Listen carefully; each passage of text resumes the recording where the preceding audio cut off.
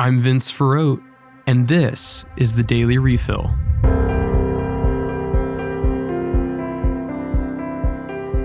In tragic news, House Representative Jackie Walorski of Indiana was killed along with two of her aides in a car accident this week.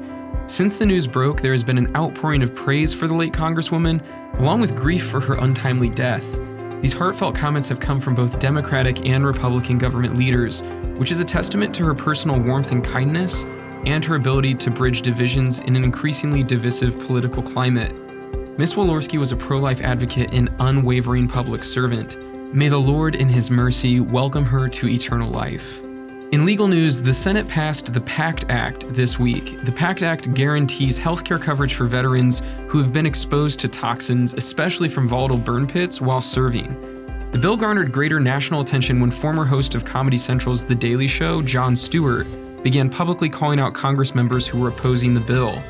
Opposition to the bill didn't revolve around providing care for veterans, but rather partisan differences on which funds from the U.S. budget's discretionary spending would be used and how.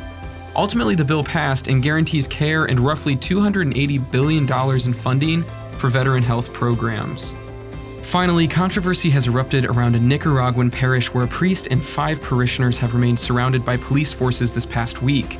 On August 1st, President Daniel Ortega ordered a closure of 12 media outlets, 10 of which were Catholic radio stations. The shutdowns were a result of Ortega's crackdown on his political critics. The police are attempting to seize the equipment for one of the closed Catholic radio stations from them.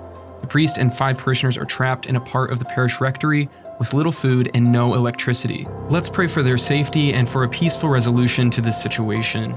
This has been the Daily Refill. For more, visit spokestreet.com.